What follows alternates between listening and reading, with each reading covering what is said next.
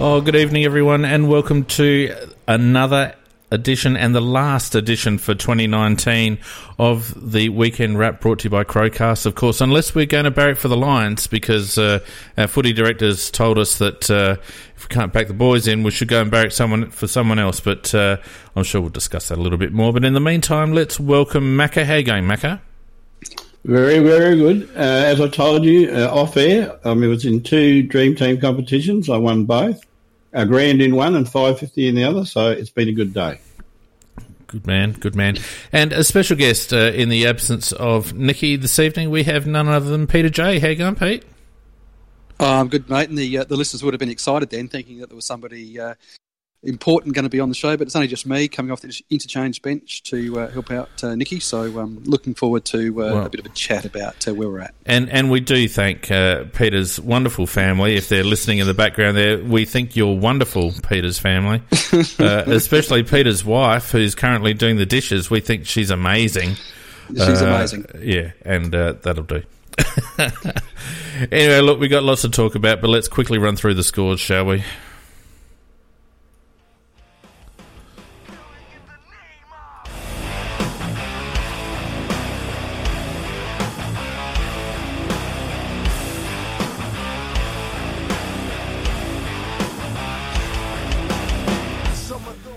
Now, before we get into the scores, Macca, just let's hear about your Dream Team exploits, shall we?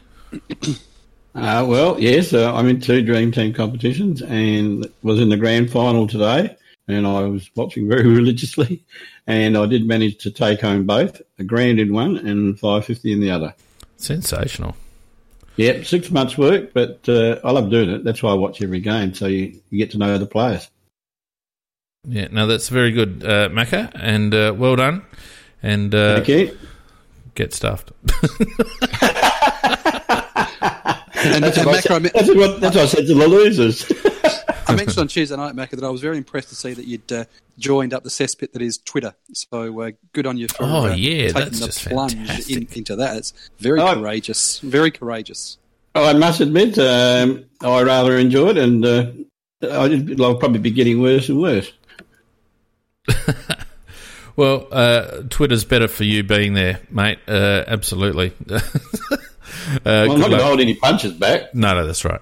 Well, anyway, let's crack through these, shall we? Friday night, the Collingwood Magpies cementing their place in the final 4. They got to the four, yep, did they? They did.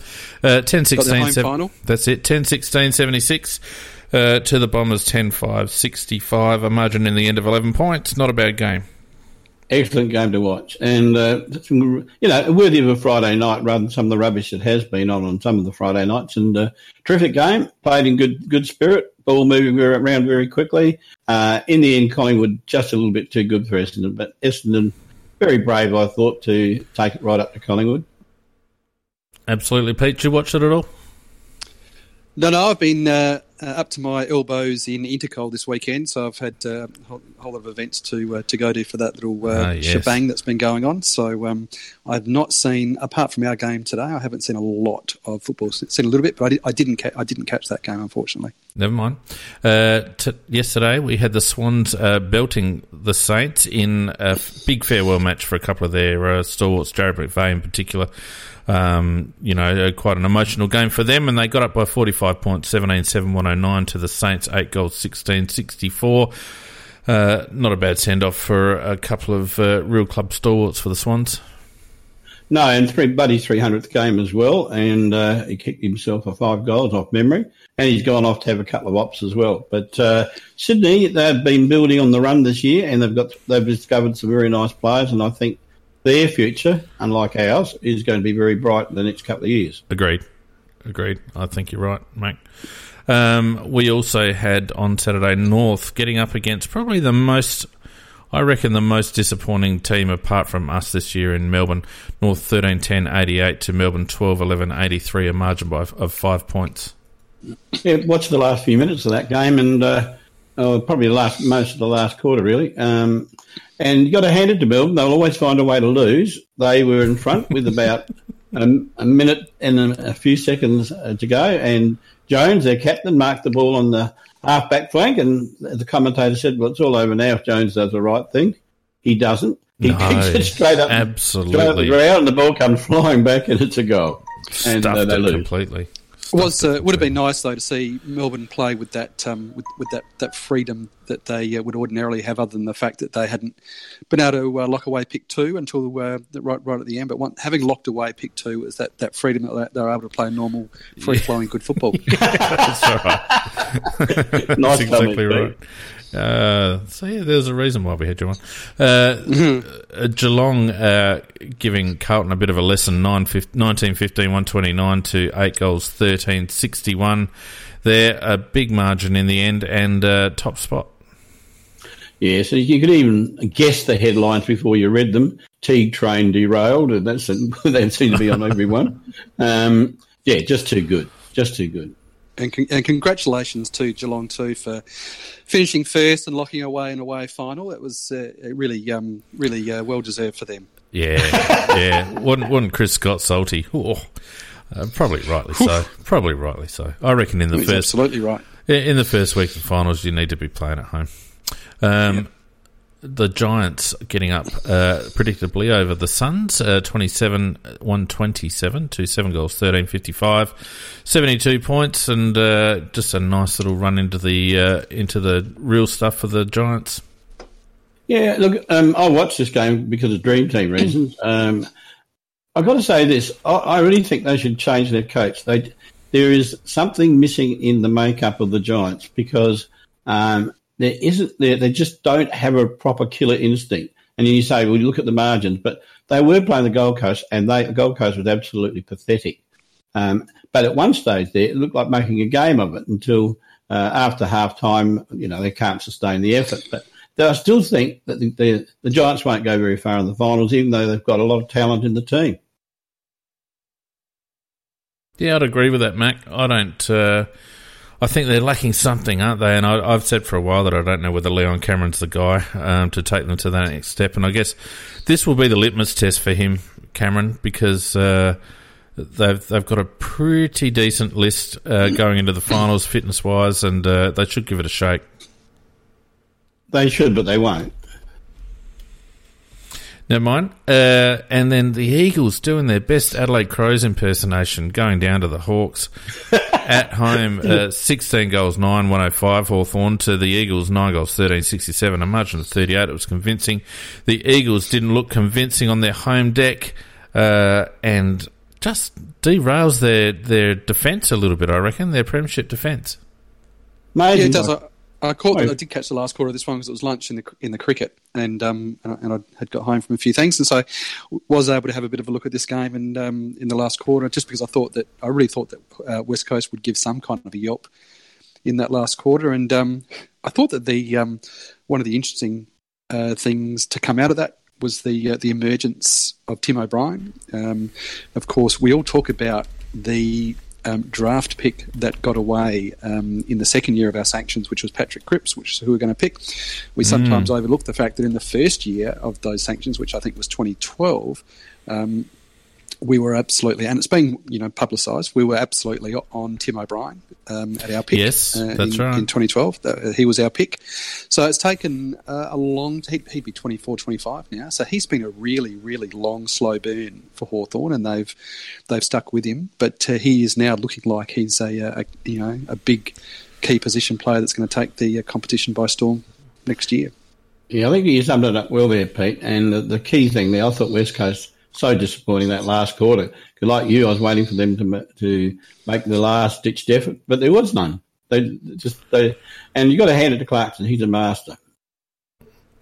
Well, he certainly knows. Like they're so unconventional, Hawthorn, the way they go about things. They don't toe the line. They don't do what everyone else does. They really don't care too much about draft picks, and they trade aggressively and. They're going to be about the place again next season, especially if they pick up a couple of their targets. If they happen to get Emilio? No, the other lad. Who are they looking at? Patton. The other Patton. If they happen to get Patton, they're going to be a force again, in my opinion. Anyway, today, of course, ignoring ours for a minute, the Lions going down to the Tigers.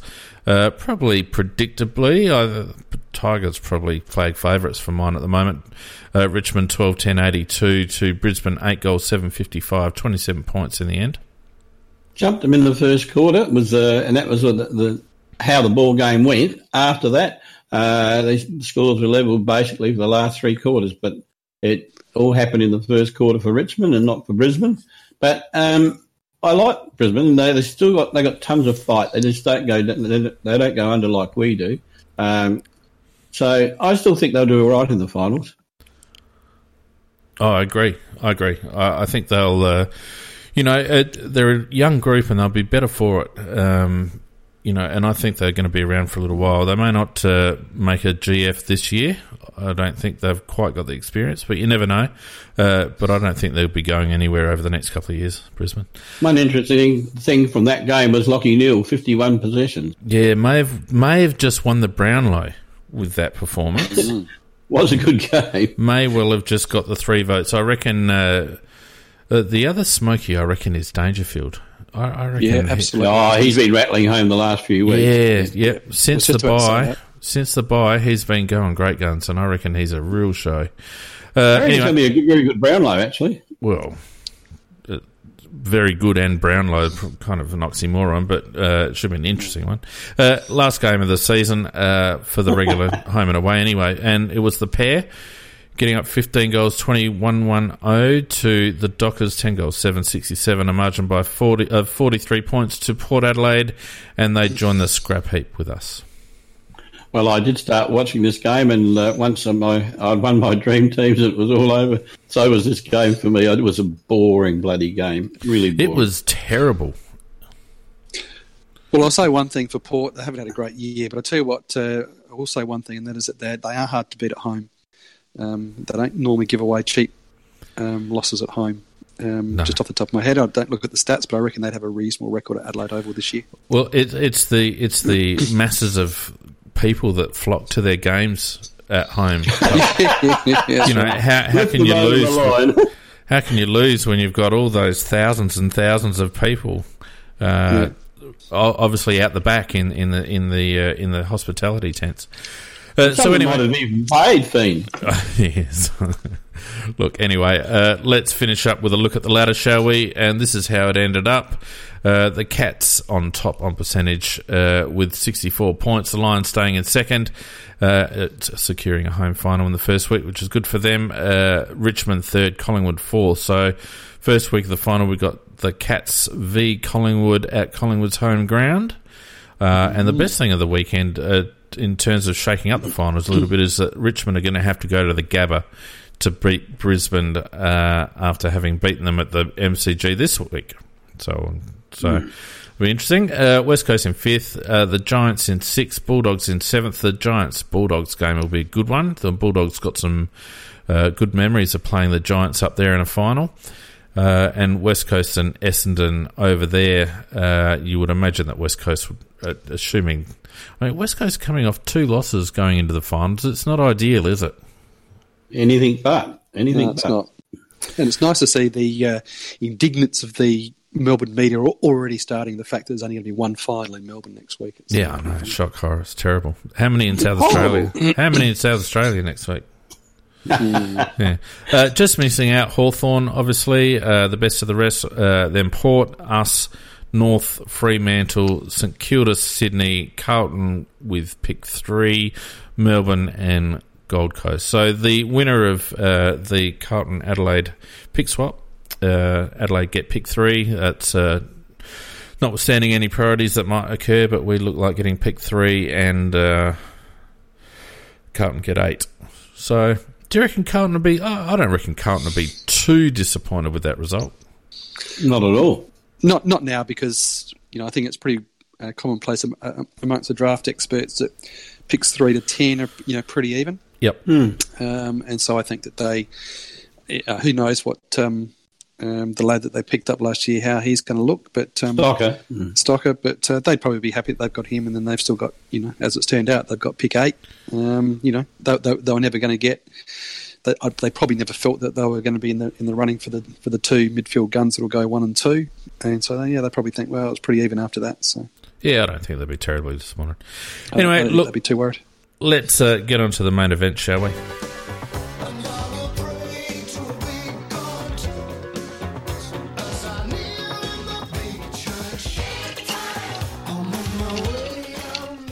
Oh, what a woeful finish. Really was. I mean, I didn't expect big things today. I really didn't, but I thought we might give a bit of a bloody yelp. But it wasn't even close in the end, and it probably was closer than what I thought it would probably be. Well, in one sense, I was just going to say, I'm rather glad it turned out as it did, because it showed us up to be the putrid side that we really are, that we don't have a proper game plan, that we don't know how to curb the opposition. We had little flashes of here and there of what the future might be from players like Jones, etc. But I would have been rather disappointed if we'd won, because then the Ivory Tower people down at West Lakes would think, we were only just missed out. And so I think it showed us up nationwide for what we really are. Yeah, the only thing that was different about today is that we chose the first quarter to go missing instead of the third. That was really the only variation that we got. We gave away the first 6 goals, and as Don Pike said, we were then, and as the score showed, we were pretty much even for the rest of the game as it worked out. But when you give away a 6-goal lead, start like that, it's we're done.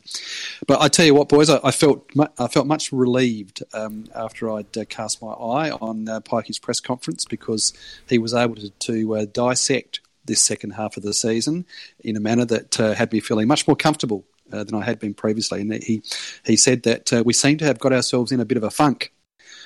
And I'd never thought about it before. I thought, yeah, that's what it was. We've just been in a funk.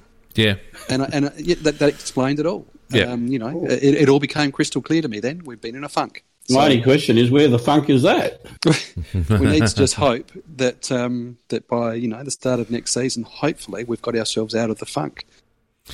No, in all seriousness, the only thing today, and it made me more angry than anything, was the performance of Chase Jones. And we've talked about it ad nauseum, Fiend, on Tuesday night, and that is that the absolute lack of trust in players. And at one stage when he kicked his 2 goals, I actually tallied back, and in the last 3 games, including the start of the Bulldogs game, Jones and Fogarty had kicked 10 of our 23 goals prior to that.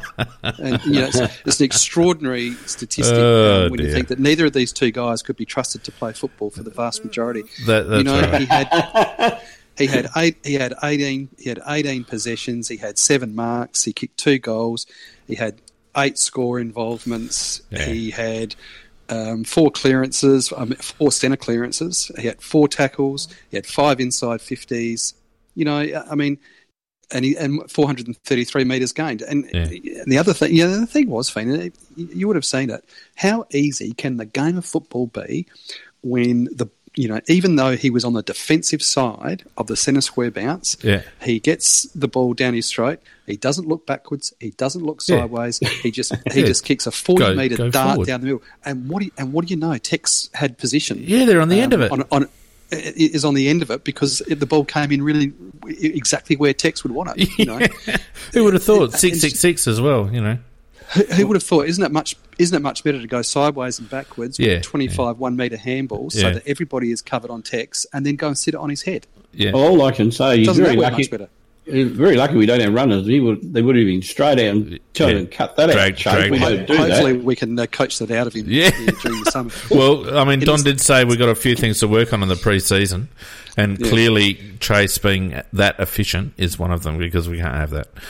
Look, for those living under a rock, the Bulldogs belted us pretty much with a solid first quarter, 18-13, 121. The game was over at quarter time, 13-9, 87 to the Crows, 34 points to the Bulldogs, gives them a final spot, as we mentioned before. So, look, and I agree with you. The whole thing was just a farce. From selection onwards, I didn't understand why we had to play Jacobs. Why did we play Jacobs again? What was the point in playing Sauce? Like, he's not our preferred ruckman next year? Why do we play Richie Douglas? He'd already retired. I just don't understand. Well, we gave Richie Douglas a farewell game and he got carried off the ground. Yep, we didn't give Andy Otten a farewell game and he had to turn up in his civvies and get carried off the ground in his civvies. Yeah, it was ridiculous. Yeah, no, you're going to give him farewell games or not? Why give one not to the other? I couldn't work it out. What's the point? Well, give Douglas credit. He served up what we've had all year, so he went in on the same. Yeah, he did. But I mean, what's the point? He was shit. What's the point? There's no point. No, you're quite right. I'm being very facetious, but look, one thing that really got up my nose was the fact that Bontempelli has been a powerhouse in this competition for the last few weeks, and McRae obviously gets 1 billion possessions. I did not see anybody try to make any. I thought that was the reason Greenwood was there, to stand Bontempelli and to try and cut him down. I think he must have thought he had leprosy or something. He was nowhere near him. Well, we can, I won't bother, but we can list all of the star midfielders who have had 10 coaches' votes off us this year. It's a long list. There's another one. And here's another one coming. And if you follow me on Twitter, I put a poll up through the week, and I said, which Doggies midfielder will get 10 coaches' votes thanks to our lazy, unaccountable midfield this week. And I had McRae, Bont and Dunkley, and Bont was the winner. And so let's just wait and see. But I reckon he'll pick up at least... Matty Crouch might go close. He had a reasonable game. But Bont, he'll probably get 10 coaches' votes as well. Look, Bontempelli, he still worked hard, didn't he? 10 tackles, Bontempelli was a big game. He played a terrific game. Yeah. Let's go through some head-to-heads. Pete, what we normally do, we go through some head-to-heads to try and make head nor tail of what's going on, and then we look at a few individuals.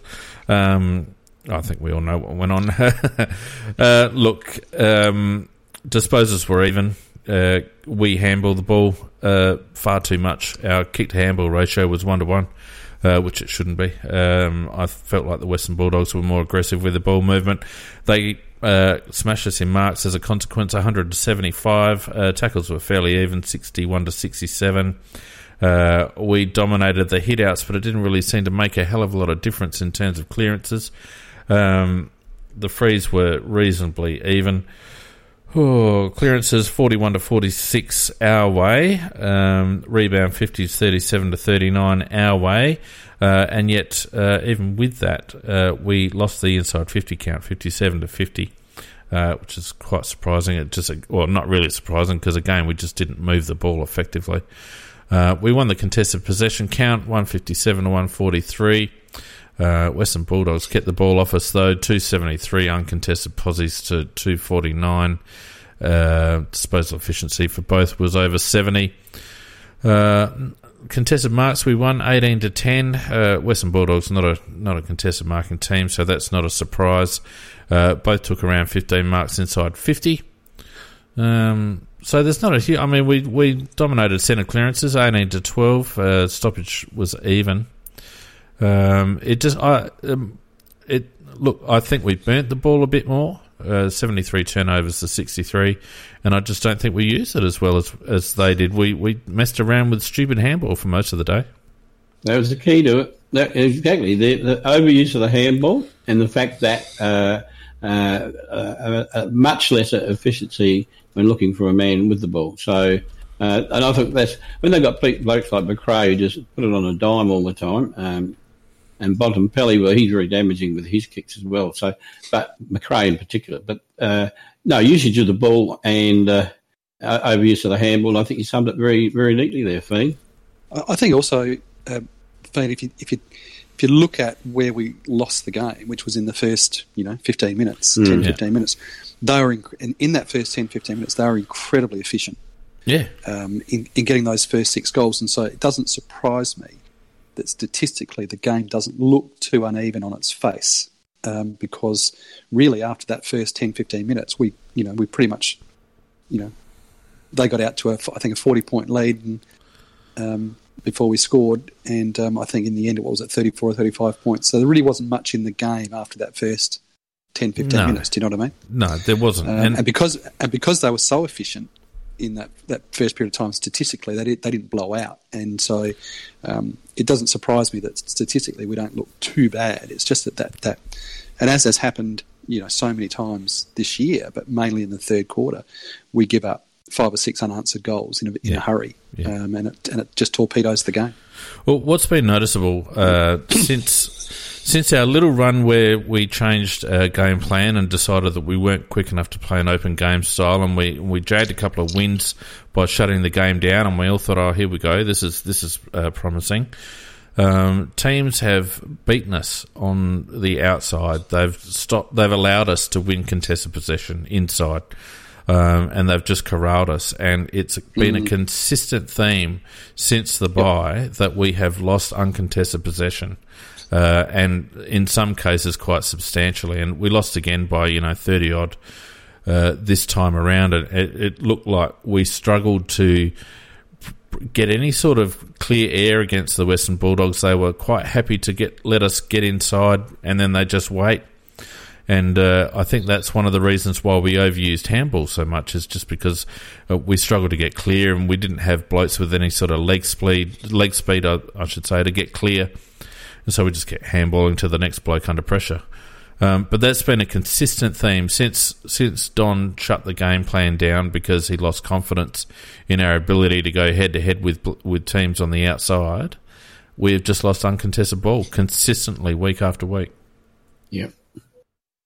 Can't argue with that at all, Pete. I think that's why I've got you on Sunday nights, Macca, because you just don't argue with me. It's great.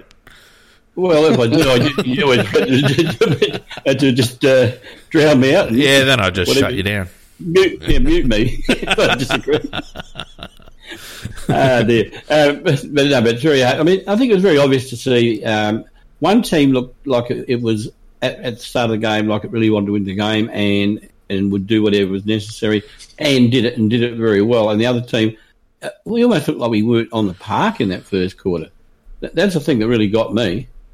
And I mentioned the thing about not tagging Bontempelli. They tagged Brad Crouch. He had a hard tag on him for the day, and he did hardly anything. Mm. Yeah, look.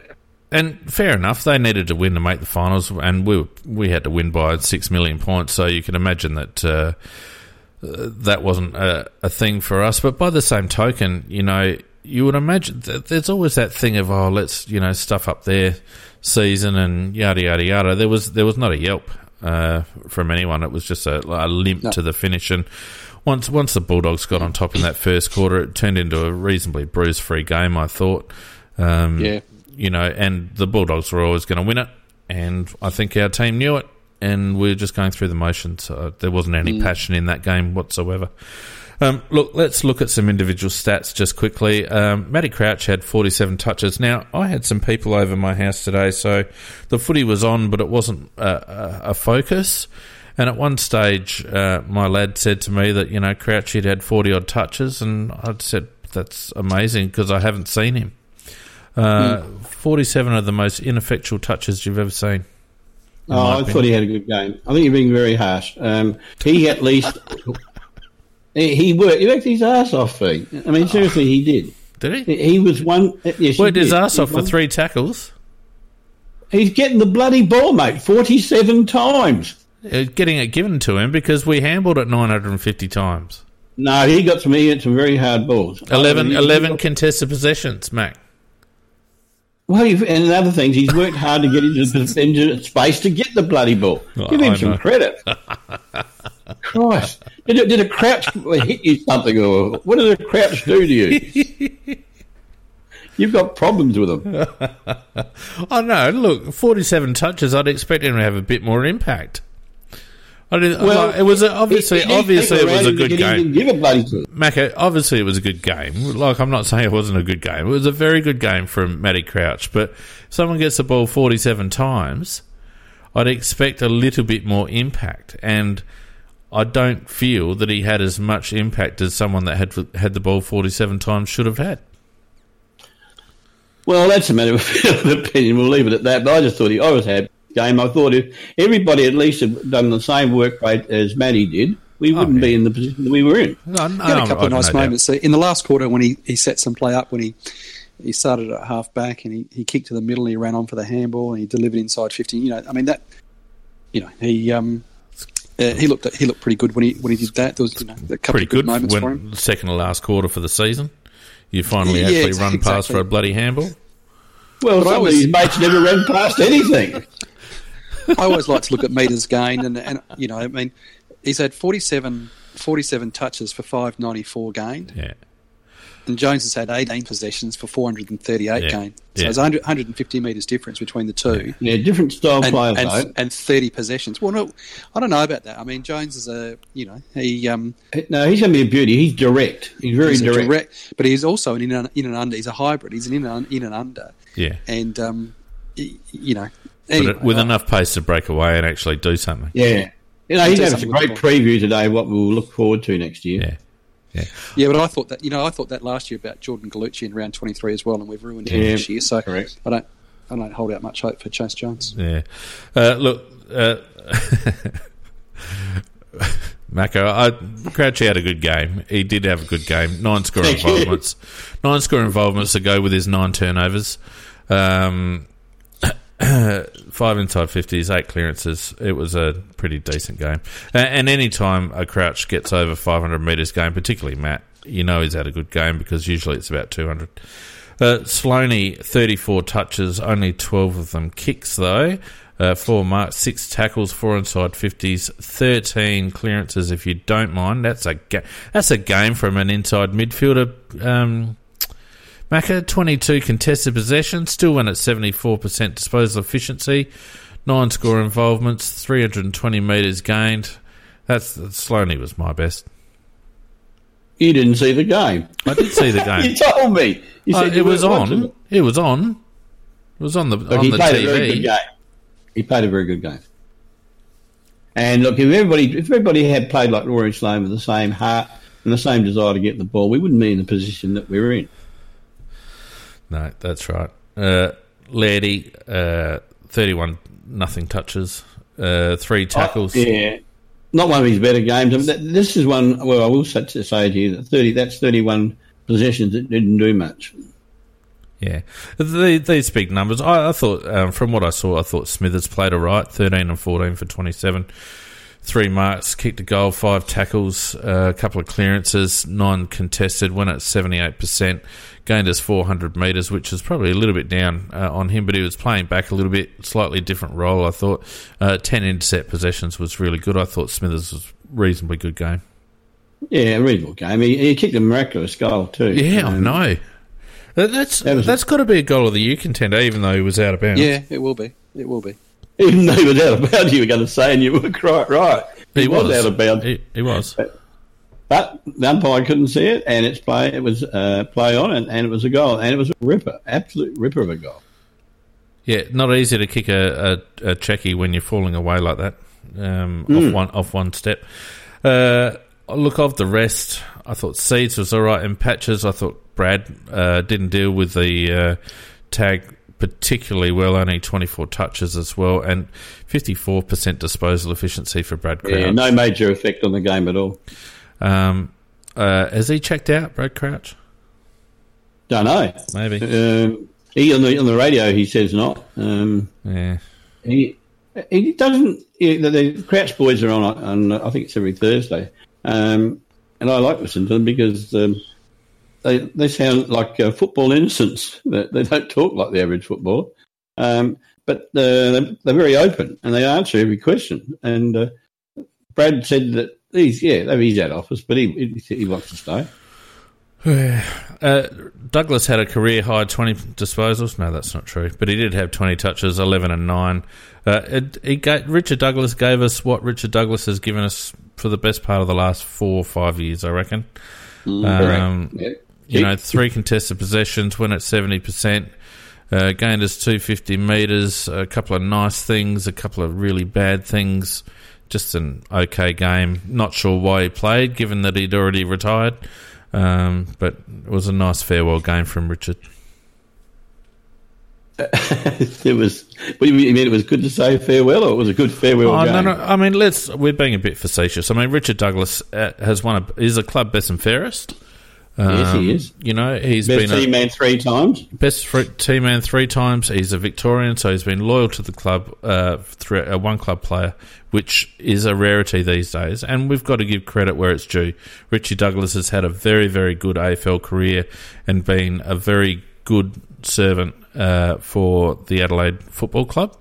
My opinion is that he probably should have been fringe at best, maybe for the last 3 seasons, I reckon.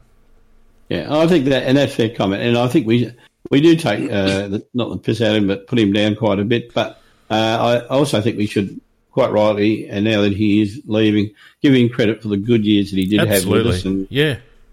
So I think well done for raising that. Well, it's not his fault he gets picked, Mac, in the end. No, it's not his fault. He turns up, he trains, he gets picked. I mean, it's not his fault. So good on him. On the other hand, Bryce Gibbs, look, I heard Bernie Vince say on the commentary when I was in the car, they were saying something about what would you do about Bryce Gibbs, and Bernie very diplomatically said, I want more from Bryce. Bryce Gibbs, from what I could see, did not get out of first gear. He just gets the ball and gives it. He doesn't create, he doesn't move, he doesn't run. He only got 18 touches, 8 kicks for the game, didn't take a mark, didn't hit the scoreboard, 6 contested possessions, went at 61% disposal efficiency, only gained us 200 metres. What a waste of space he has been this season. Maybe be no sweat in his Guernsey, I can tell you that. He doesn't put in enough effort. And I really can't I know he's got problems off the field, but I can't understand why he doesn't give his best on the field, because that isn't his best thing. He's just not giving his best. I remember playing a game, Macca, when I was about 27 or 28.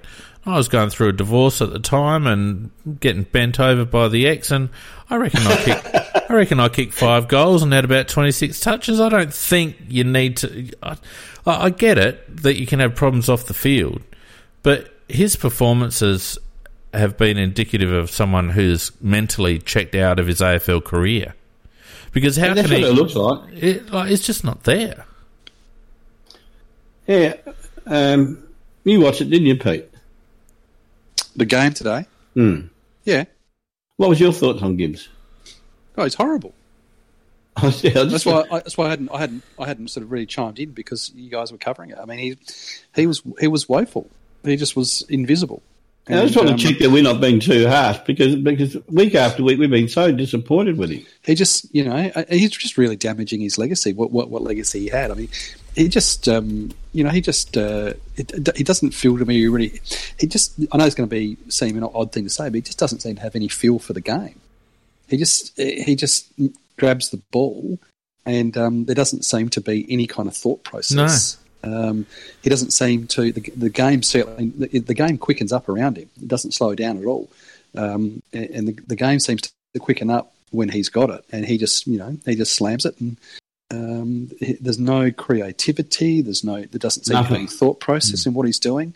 He just seems to get in, grab the ball, and then just it's a hot potato, and just get rid of it as soon as possible. And you're talking about supposedly an elite midfielder. And he just has no vision. No, he has no football nous. And the thing is, we know that he does have all those things, which means that he's playing the game of a bloke who doesn't give a shit. And that's exactly it. And the thing about that is, why are we picking him? Surely the coaches can see that attitude. I mean, we get told by Mark Rasciuto to trust the blokes at the club to be making the right decisions because they're the experts, right? So if we can see from the cheap seats that a bloke doesn't give a rat's ass by the way he's playing, based on exposed form, because we've seen Bryce play pretty well over his career, then why are they picking him? What's the point in picking him? I don't understand it. Is it a contract clause, or are we trying to justify the 1.5 first rounders, or what is it? Tick. I think you got it there. DSG says he's just in a funk. That's probably fair. That's it. We've covered it all. Just in a funk. Yeah. Chase Jones, on the other hand, 18 quality disposals. It just goes to show both these blokes had 18 touches, and yet to go with Chase's 18 touches, he also had 7 marks, 4 tackles, 2 goals, 1, 5 inside 50s, 4 clearances, 8 contested, 1 at 72%, gained us 433 metres, 8 score involvements. Just a really, really nice game from Chase. A couple of goal assists as well. And the other thing to note about those 4 clearances, Fiend, is that they're all 4 of those were centre clearances. Yeah, exactly. And so I don't know how. I'd love to. I know that you can actually dig out that stat of how many centre bounces he attends. But he played the first half up forward. I can't imagine he would have had a lot of centre bounce attendances. So to get 4 centre clearances, I reckon he was motoring for the time that he was there. It's just such a wasted year for you look at a kid like that with some couple of games into him, and suddenly he looks like people are asking, did we do the right thing with pick 9? Oh God! And there's a kid who would have been, he replicates that game half a dozen times, and he's in the Rising Star. Yeah, exactly. That was very, very refreshing, wasn't it? I mean, you got a game where the team's going shithouse. You've got so many players that were going shithouse. And you got this refreshing young kid showing what you can do if you really try, and if you've got a bit of ability. And there's nothing to suggest that if we'd actually somehow had the nuts to trade up and get Rosie, there's nothing to suggest that Rosie wouldn't have had a similar amount of games this year at our football club. And yet you look at his progress through Port. Exactly. So but he went down the Gallucci line and he had a concussion, and then that was that and then he's back in the SANFL. Yeah, never got dropped on form, Pete. Never got dropped on form. Chase. No, same as Gallucci, not dropped on form, and you go, and all of a sudden they're back playing in the SANFL, and I only hope that Chase qualified for the SANFL finals, but I think he did. I imagine he would have. But yeah, breath of fresh air, and a couple of really nice contested marks for goals. Let's not forget those. Yeah. He just did a lot of good things, and Pikey mentioned in the press conference. Really good to see. The futures with kids like that. Well, it's round 23, and and we only picked him last week because Knight had a late injury. Because we had to, yeah. He was on the emergency list. Well, did you see Pike said, the challenge is next season how we fit these young kids in around our senior list. Yeah, that was scary. The other thing I'll give you a tip about as well is the fact that when he was emergency last week before the Collingwood game. He wasn't even playing the Sandford game last weekend. They were spelling him because they had assessed him as being pretty close to cooked. That was their assessment, and I've got that on, and I can tell you after the show where I got that. It's very reliable. So he was not. That was the Keith situation. Remember they had Keith as an emergency. Yeah. But he was also listed as sort of being rested. Yeah. It was the same with Jones, and then he comes, then he comes out today and plays like that. And I think, the hell's going on? Just don't. I'm just putting my hands in my head at the moment, just saying I just don't understand it. No, I do not understand it. He's only played in total. I think he's at 8 or 9 games, so he'll be eligible for the Rising Star next year, and I reckon he'll probably go and win it next year. Probably. Yeah. Look, another good young player. I felt was young David McKay, who's really come on in leaps and bounds this year. Oh, yeah. We should sign this kid up for another 4. 6 kicks, 11 handballs for 17, 2 marks, 4 tackles, 4... Oh, sorry, David, I thought that was clearances. That's clangers. 4 contested possessions, 248 metres gain. Just a really dynamic display from the young lad. Have you ever known anyone that can get closest week in, week out to his par possession count? It's astonishing how he can always closest to the pin, it's always 16, 17 or 18, isn't it? And he never misses. If you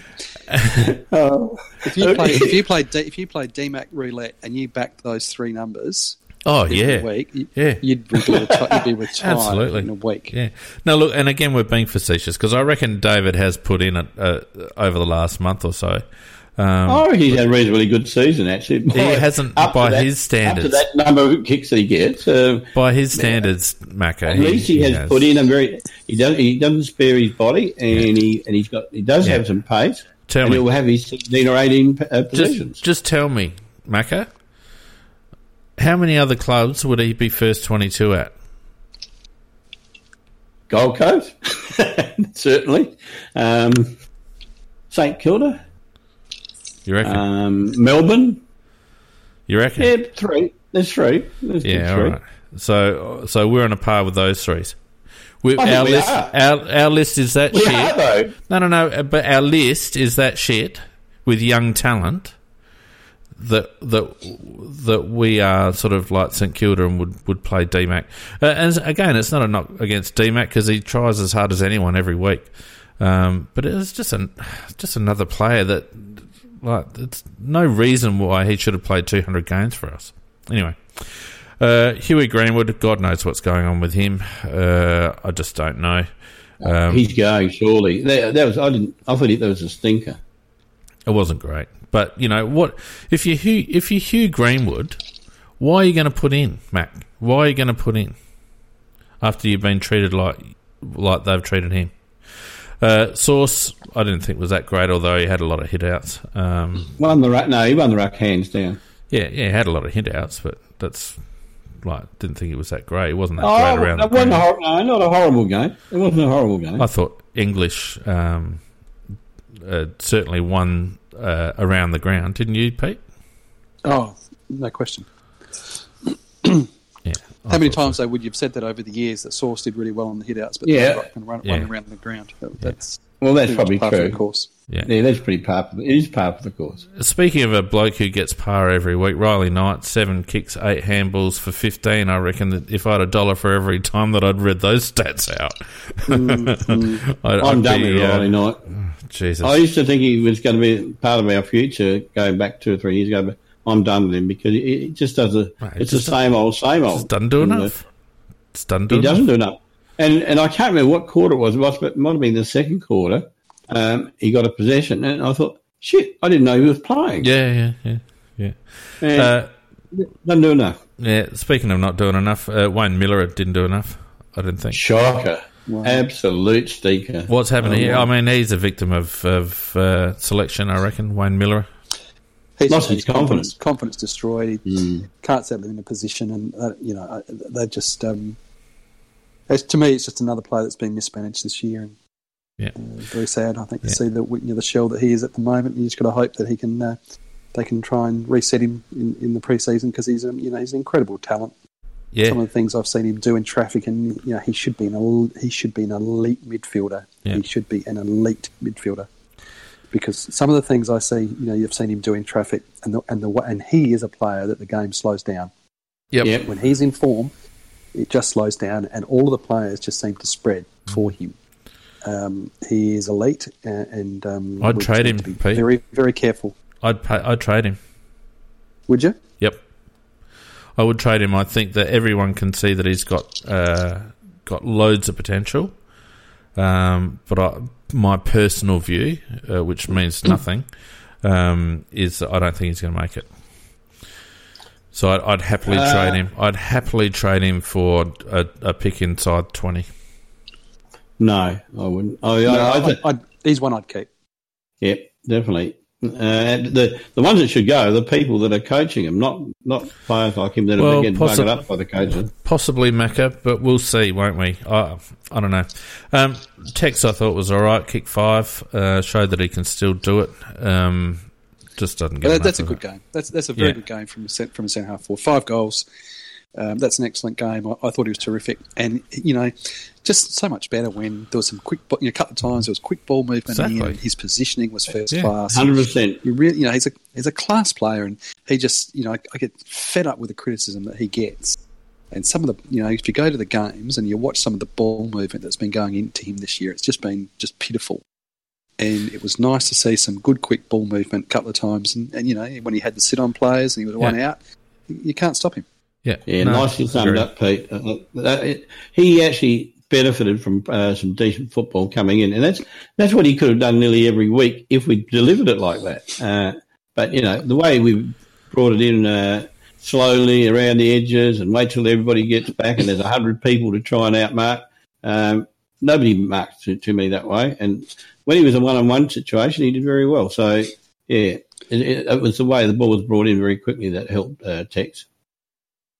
So where did the Bulldogs get all their goals from? They got 5 from Dale, they got a couple from Lloyd and Sashi, a couple from Lipinski. Bond got one or no? Toby McLean got a couple. So they're not blessed with tools, really, are they? They are. They're short. Just Shaki, really, is the only key forward that they've got. So we chose to play Talia and Keith and Kelly and typically, predictably, Talia and Keith were our bottom two, stats-wise anyway. No knock on either of those, but just another poor, perplexing selection in my view. I felt like we didn't think Talia had a good game at all today. Didn't like his game today. Jake Kelly as well. I mean, Jake Kelly. That was a shocker. He's had a good season, but he got towed up today. Yeah. But he has had a good year. He has a good year, and he'll look really good in black and white next year. He will. He'll play for Collingwood next year. Yeah. And I see in the chat, somebody said, "What would you do with Eddie?" Now, I love Eddie, and he's given me a lot of joy of it. But if we could get him something for trading him to the Gold Coast, I would. I don't think he's going to be any advantage to us in the next couple of years. The problem with Eddie, I think, is if he's around, you're obliged to play him for a number of reasons. Yeah, I don't think that the club has the nads to play Eddie in the twos for any stretch of time, and we'd be carrying a fair bit of salary if we had him running around the twos as our second choice small forward next season. So I think you get value for him. And if Gold Coast want a mentor for their Indigenous players, considering they're getting the NT zone next year, I reckon you give them our blessing and say, thanks, Eddie, for the memories. Go and earn some cash and get into your coaching career. That would solve all the problems, in my opinion. It would actually, because I think if we keep Eddie, there is every chance he's going to get dropped quite a bit next year, and certainly he's contracted for the next 2 years, isn't it? So if he is contracted for the next 2 years, he's going to spend a lot of the time in the twos, and if he stays with us, or if we play him, we're not going to get a lot out of him. So to me, it preserves his reputation, and he has a massive reputation. And he's a very loved character. And for his sake, I would like to see him take the Gold Coast thing and, as you both said, become a mentor to the Northern Territory guys, and so he could actually create a career path for himself after footy as well. So that's just my thoughts on it. Now, Pete, I know you're on a bit of a schedule, and we say thanks to Mrs. Pete once again. But I just want you to have a listen to this, if you don't mind, Peter, just for a little minute. Sure. Roo, Adelaide, earlier on today, headed across with an opportunity, albeit very, very slim. But when the game was there to be had, they weren't there. What did you make of the performance today? It was just another poor performance, wasn't it, really? And it wasn't surprising either, to be honest, because they just seem like they've been flat and dispirited for a while. So they're up against a side that's probably is in as good as form as anyone in the competition. So there's the first bit of an interview with Rashido. Yep. Can anyone tell me a reason why we would have been flat and dispirited since the bye? Why would we have come out of the bye being in contention? Fourth. Yep, and then been flat and dispirited? Why? Well, they're words, aren't they? They're words or excuses. They're not reasons. That's just stupid. I think you've hit the nail on the head, Mako. It's just words. It's just words to offer up. Anyway, we'll keep going. at the moment and might do a bit of damage in September, I think. I wouldn't be surprised if they knocked off GWS on their home deck in round one and then kept going, a bit like 2016 perhaps, because they look a pretty dangerous side at the moment. And Adelaide look the complete opposite. They look confused out on the ground today. They look like they were standing still and just not really having a crack at all now. And I've been in that situation before when you're in this, when you had a poor year and things just are a long way from where they need to be. So the end of the season couldn't come quick enough for them. Roo, the Dockers have spoken about doing a review of their sports science department. Peter Bell mentioned about injuries. At Adelaide, where do you start? List management, you haven't had a lot of injuries. It's been gutting as a Crows past player and also a supporter of the club to see the performance this year. Apart from Tom Dode, not a long list of injuries. Where do you start? Well, the injuries, in fact, have probably been the best in the comp over the last 4 years. At the start of last year, we had a big mishap, and that was fixed, and Steve Saunders has come into the club, and it's been fantastic this year. So injuries, absolutely no excuse at all. Where do you start? Oh, well, you start from the top down. Look, I think the list speaks for itself, doesn't it? I mean, the club have stayed true to a group of players that played in a premiership 2 years ago, and I, for one, thought last year might have been just one bad year. Have a complete good pre-season and they'll be right back being a contender. And I was in that category, happy to put my hand up and thought after the summer that the Crows had that they were a contender this year, but obviously they're not. So the list needs to change. So there's Rashido doing the Adelaide Crows admin thing and blaming the players, but notwithstanding that, if they realised at some stage, and I reckon, Pete, that they realised about 6 rounds in when they changed their game style. But if they realised that this squad was shot, which, funnily enough, I reckon we've been saying for 2 years. Yep. Why did they persist? Why have they persisted with the same players? It's not a logical statement, is it? No, it isn't. The other thing, the Roo is actually totally wrong. We didn't play in a premiership. We played in a grand final. We lost the premiership. Yeah, that was a slip of the tongue, I suspect, by Roo. But no, I mean, I just don't understand. I don't understand that. Look, they got to 8-5 at the bye and they were 4th. So at that stage, they're thinking. I think the problem is, Fane, is at that stage they're thinking that they've got everything right. We're top 4. We're 8-5. We've got probably a reasonable run home. We've got. They would have had every expectation at the bye that they were going to finish top 4 and be up to their neck. And there was nothing to suggest that they wouldn't. They just come off with 2 good wins against GWS and Richmond. Yeah. The games they'd worked in a different. And I actually felt at the moment what I felt good about it was that I felt that they had 2 or 3 different game plans up their sleeve that they got to a point where they were even interchanging it. Yep.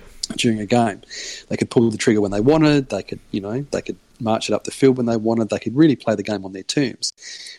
What the essence of this is what happened at the bye, because there was nothing to lead us to a conclusion. I mean, we had a dodgy start, but there was nothing to lead us to a conclusion that this playing group was shot at 8-5 and 4th at the bye. We all thought, we talked about it. We thought, I can remember us saying, well, that's the kind of footy that may well stand up in finals. Yeah. I mean, we said that on the podcast. Yep. And so there's nothing to have given them, but something has gone on at the bye. Now, I've heard, you hear rumours about the fact that there was talk about there were certain things that within the club that needed to be fixed from last year. That needed to be done by the bye, and they weren't. I've got no idea what that is. But the kind of results that we've been seeing since the bye, that is the playing group turning up their toes and saying they are protest games, Fane. They are protest games. Yeah, they are. I don't care what anybody says. Well, they're certainly checked out games, aren't they? They are games that where they the periods have been competitive, but generally speaking, they're listless, and as Roo says, they're flat. And so you cannot tell me that a team that is 8-4 and 4th at the bye just suddenly turns in 2-8, and those games are only against Gold Coast and St Kilda at home. Yep. You cannot tell me that there is not something behind that. Absolutely. All right, let's continue. Sorry. No, you're right. You need to have a look at everyone from the coach down and look the whole way through the football department. Every part of the department needs a look at, Biggles, and needs a look from the inside and it needs a look from the outside. And we'll get a look from both, and then that'll be put together, and then you'll get some information, and then you'll make whatever call needs to be made, Biggles, from the top to the bottom. Roo, just with the, he's probably talking about the age profile of your listener. So to me, that sounded like every other year where they get external consultants in to look at aspects of their club. Last year they did it with the fitness department and et cetera, et cetera. That didn't sound to me like an external review. No. What I've actually said is we'll listen to what they say, but then we'll put our input into it and we'll decide what we like. Yep, that's what I from the inside and the outside, and we'll put it all together. Anyway, continue. Looking after each other is just ridiculous. It does not happen, and it will betterment of the club, not for the individual. I mean, people throwing accusations around about, looking after each other is just ridiculous. It does not happen, and it will not happen at the Adelaide Football Club, and I don't think it happens at any AFL football club. What do you mean there? Like the boys' club sort of thing? Anything that they want to throw out. All I'm saying is whatever decision has to be made from the top to the bottom will be made for the betterment of the football club, and the supporters, as Dom said, should back the people in. And if they don't, well then maybe they don't need to barrack for the footy club. What's been the number one? Wow. Comments? Look, all I say is he has absolutely melted social media tonight. And I tell you, the worst thing that could happen for that club is that David Penberthy has got hold of this. Yep. And he's on social media and he's saying, "Wow, imagine the football club is effectively trying to blame the fans out of all of this mess." David Penberthy, obviously married to Kate Ellis, who's a board member, and showing that, as always, fiercely independent journalist that he is. And both he and Will Goodings are on social media tonight, and basically, it's on their breakfast show tomorrow, opening up the line. Everyone get on. Everyone get on. Everyone listening to this needs to get on, because if ever there was a comment that illustrated the arrogance of the Adelaide Football Club, it was essentially saying, you need to trust us blindly, and if you're not prepared to trust us, then piss off and barrack for somebody else. Yeah, he actually went... If it's interpreted as what he said and applying to people who don't believe in them, you have no idea. Change your mind and trust us because we're right. Yeah, or piss off. That's what he's saying. Or piss off. That's what he's saying. When you boil it down, the words that he used, he's saying, and he said we should back him in like Don Pike said, and we're not. In other words, don't have any judgment whether they're any good or whether they're bad. Just back us in. And if you don't do it, want to do it, piss off. He's under a lot of pressure, and he's feeling it, and he's coming out with comments like that. And the other thing where he's feeling it is he's obviously coming out with comments that he knows that are directed at him in terms of his appointment of Brett Burton as general manager of football. Well, it's because true. You're talking about looking after your mates, and that doesn't happen. But there's two. You know this, Fiend. There's two sorts of bias. There's actual bias and there's perceived bias. Yep. And perceived bias can be just as damning as actual bias.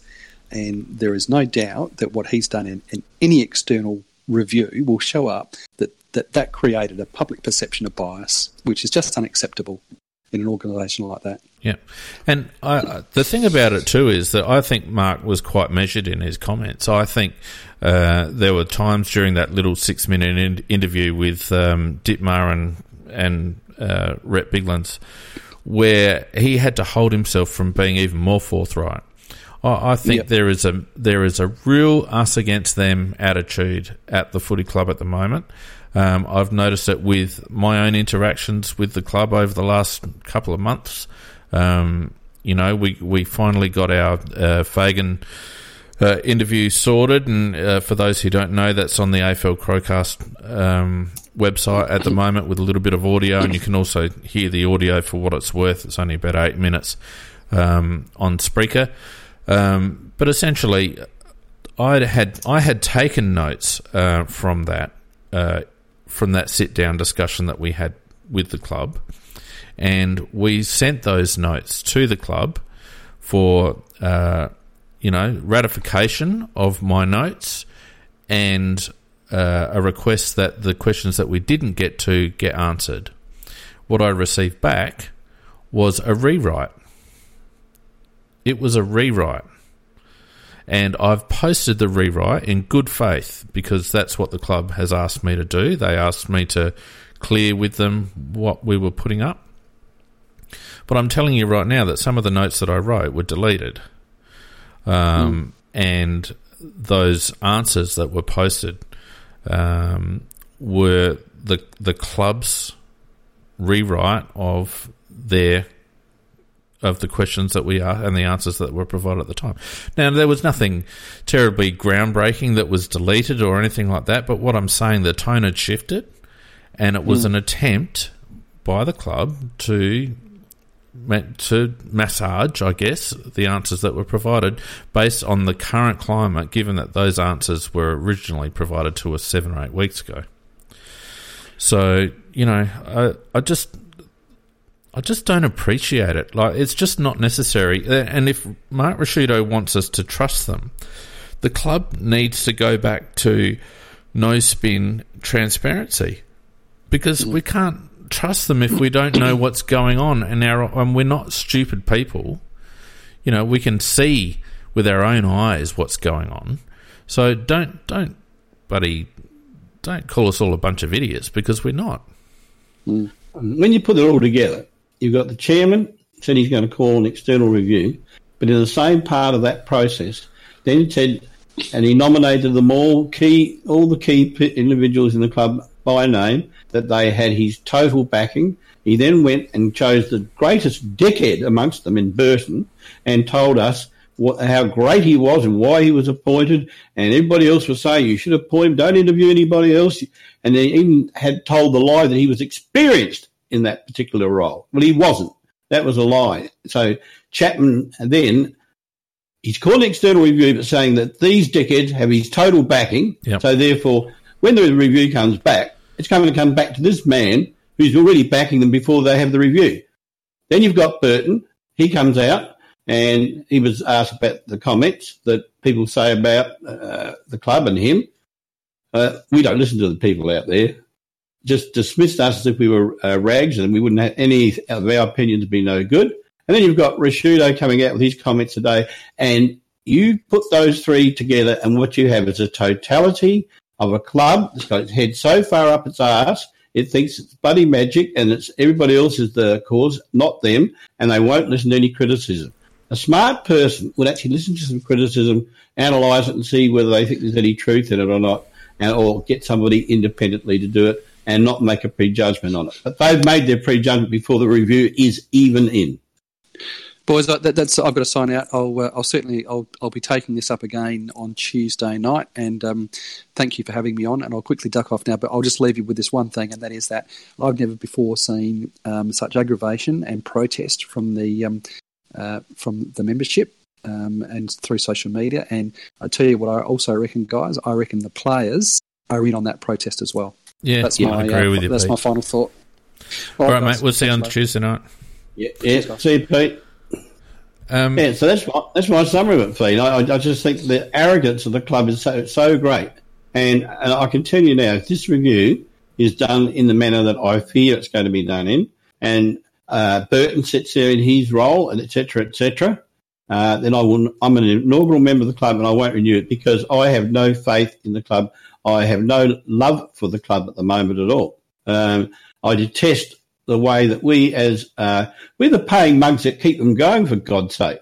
But we're being treated as if we are just dumb pawns who have no idea when they serve up tripe week after week. And we've got a situation that dickhead Burton sits there being propped up by Saunders, and his money has come out of, unfortunately, the coach's money, who couldn't get the assistant coaches he wanted because of that. But everything's hunky-dory. Mm. Look, what a crock of shit. I'm quite fearful of what's going to happen over the next couple of years with our club, because I think that there's an entrenched culture down there of us versus them. I feel like the club administration have not handled the scrutiny very well at all, and I think they've turned insular as a consequence. I think they've forgotten where their core business is, and that is to win premierships, and I think they've forgotten who their core stakeholders are, and that is the supporters. The football director can't just turn around and say, if you don't trust us, then go and support somebody else. That's not a fair statement to make. We've been following this club since Mark Rasciuto pulled on a pair of footy boots for the AFL, for the Adelaide Crows. We've been supporting this club since 1990. We've seen the development of this club, and we're not stupid. Adelaide supporters, and look, I'll go as far as to say South Australian football supporters, irrespective of where their allegiances lie, are generally speaking smart football people, and we're not idiots. And for Mark just to turn around and say, well, trust us or get out, I don't think that's reasonable, and I don't think that's how you actually embrace your stakeholders. So I don't know where this is going, Macca, because I don't feel as if we're going to get the solutions that we need. I think the club will make some changes over the off-season, but I don't think that they'll be as far-reaching as what they need to be. They don't seem to understand. 2017, we had a very, very good team, and we had a very good game plan. It worked. But we also had a very soft draw, Macca, in 2017. We also had very good assistant coaches at that particular time. Teague in the forward lines and Podsiadly in defence, and it worked very well at the time, and we blew it in the grand final. But since then, we've had nothing but rubbish served up to us by our football department. The club makes good money because it's well supported and it's got good sponsors, but from a football point of view, it's been very, very poor indeed. And that they seem to think that we should be happy with that and we should be content with it. Last year, the club was made a laughing stock in the media for that stupid, ridiculous camp. And then, of course, Burton broke down players' hamstrings one by one, ping, ping, ping each week. Ironically, the same thing that happened at Brisbane previously. So we were the laughing club of the competition last year. And now, and then this year, there's been little jibes at us, little digs all year at us. And here we go with these idiots just priming up the media again to make our club. We'll be a club of no choice. No players won't want to play in our club because we're a laughing stock. Yeah. Look, and we'll finish this up, Mac, because it is a Tuesday Night Live discussion, and I can imagine it's going to be a very, very hot topic of discussion for the Adelaide Football Club supporters all through the final series, all through the trade period. For the entire off season, I think this is just going to be a burning issue for the club. And for the supporters. As you say, we've got an extremely inexperienced coaching box. And when you think about it, we've got a very inexperienced football department in general. I mean, you've got Mark Rasciuto, who's the director of football, has never been in charge of anything football-related prior to coming on board. And let's not forget, he came on board as a quote-unquote member or elected representative. We've got Brett Burton, who's a failed fitness coach. We've got Andrew Fagan, who I think has done very well in terms of the financial aspects of the club as a CEO, but he's come from a rugby background, and I reckon he would have deferred a lot of his football-related decisions to others at the club whom he felt would have been more well-positioned to do so. We've got two rookie coaches in the coaches box, plus we've got Benny Hart, who is not really a preferred coach by all reports. We've got Scott Camporeale, who has been a long-serving coach, but no other club seems to want to pick him up. And yet David Teague, hits our club for 5 minutes and all of a sudden he's a head coach. We've got so much inexperience in our football department that it's not funny. And when you consider that our previous football director was David Noble, who had tons of experience and very diverse experience. Justin Reid, it's his first list management job. He came from a player management role before. There's a lot of inexperience everywhere. There's L plates everywhere. You're 100% right, Mac. And then we've got Don Pike, and Don's been in the scene for a number of years, but this is his first head coaching gig. So even you could say that even he is inexperienced in terms of running an AFL program. So I don't really understand how it's come to this when Andrew Fagan lobbed and said we were going to have the best football department in the AFL. How has it come to this? How has it come to this? I must admit, that is the one area that you can really get fags by the Ghoulies, because financially I think he's done very well, but he did make that statement. And when I look at our football department, compare it with the majority of the other football clubs throughout the competition, we would be very close to the worst, if not the worst. Yeah, absolutely. In terms of comparatively to where we are in our, some quote unquote premiership window, I mean, let's not forget that Pikey did get us to a grand final in 2017. I still feel that a lot of that was due to a soft draw and good form over the final series, and we should have jagged that one. We should have jagged that, and it would have been a feather in his cap. But what's happened since then has been, I think, a true reflection of where the club is at.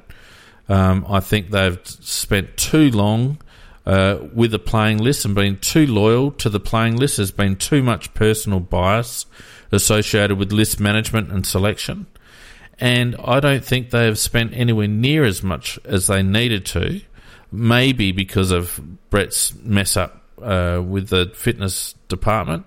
But in any respects, they haven't spent anywhere near what they've needed to on the coach's box. And I think it's shown as a result. Yeah, the coaching box has definitely suffered because of Burton. Yeah. So, look, we'll finish that discussion off there. We will pick it up on Tuesday Night Live.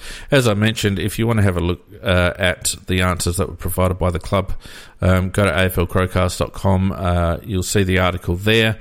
Don't forget, too, we have our petition or our open letter, which will be closing off on Tuesday night, after Tuesday night, and we'll be sending that to the club for what it's worth. There's around about 600 signatures. It'll be great to get a few more. So we will be closing that off, though, because I'd like to get that to the club this week and just add a little bit more weight to all the other calls for a review that are going on. Have to give a big thanks to Ryan at Smith Partners Real Estate, the boys at Down to Earth Electrical, Scorpus for his hardware on Box Channel, and all our patrons that have supported the Rap Show during the season. The Rap Show has been excellently listened to, or patronised, I should say, over the course of the year. I love doing the Sunday show. We'll be back again next year, won't we, Mac, doing the Sunday show. And in the meantime, the CrowCast will obviously continue on Tuesday nights for Tuesday Night Live for the remainder of the major round and also through the draft and trade period. So thanks everyone on Spreaker for their support. Thanks everyone on Facebook and YouTube who have listened in over the course of the last 6 months or so. We'll sign off from the Rap Show now. Thanks very much, Macca, and also a massive thank you to Nikki, who's been a stalwart on the Sunday night show but unfortunately couldn't be with us tonight. And we'll see the two of you on Tuesday night over the course of the next month or so, Mac. Okay. Good night, all. See you, everyone.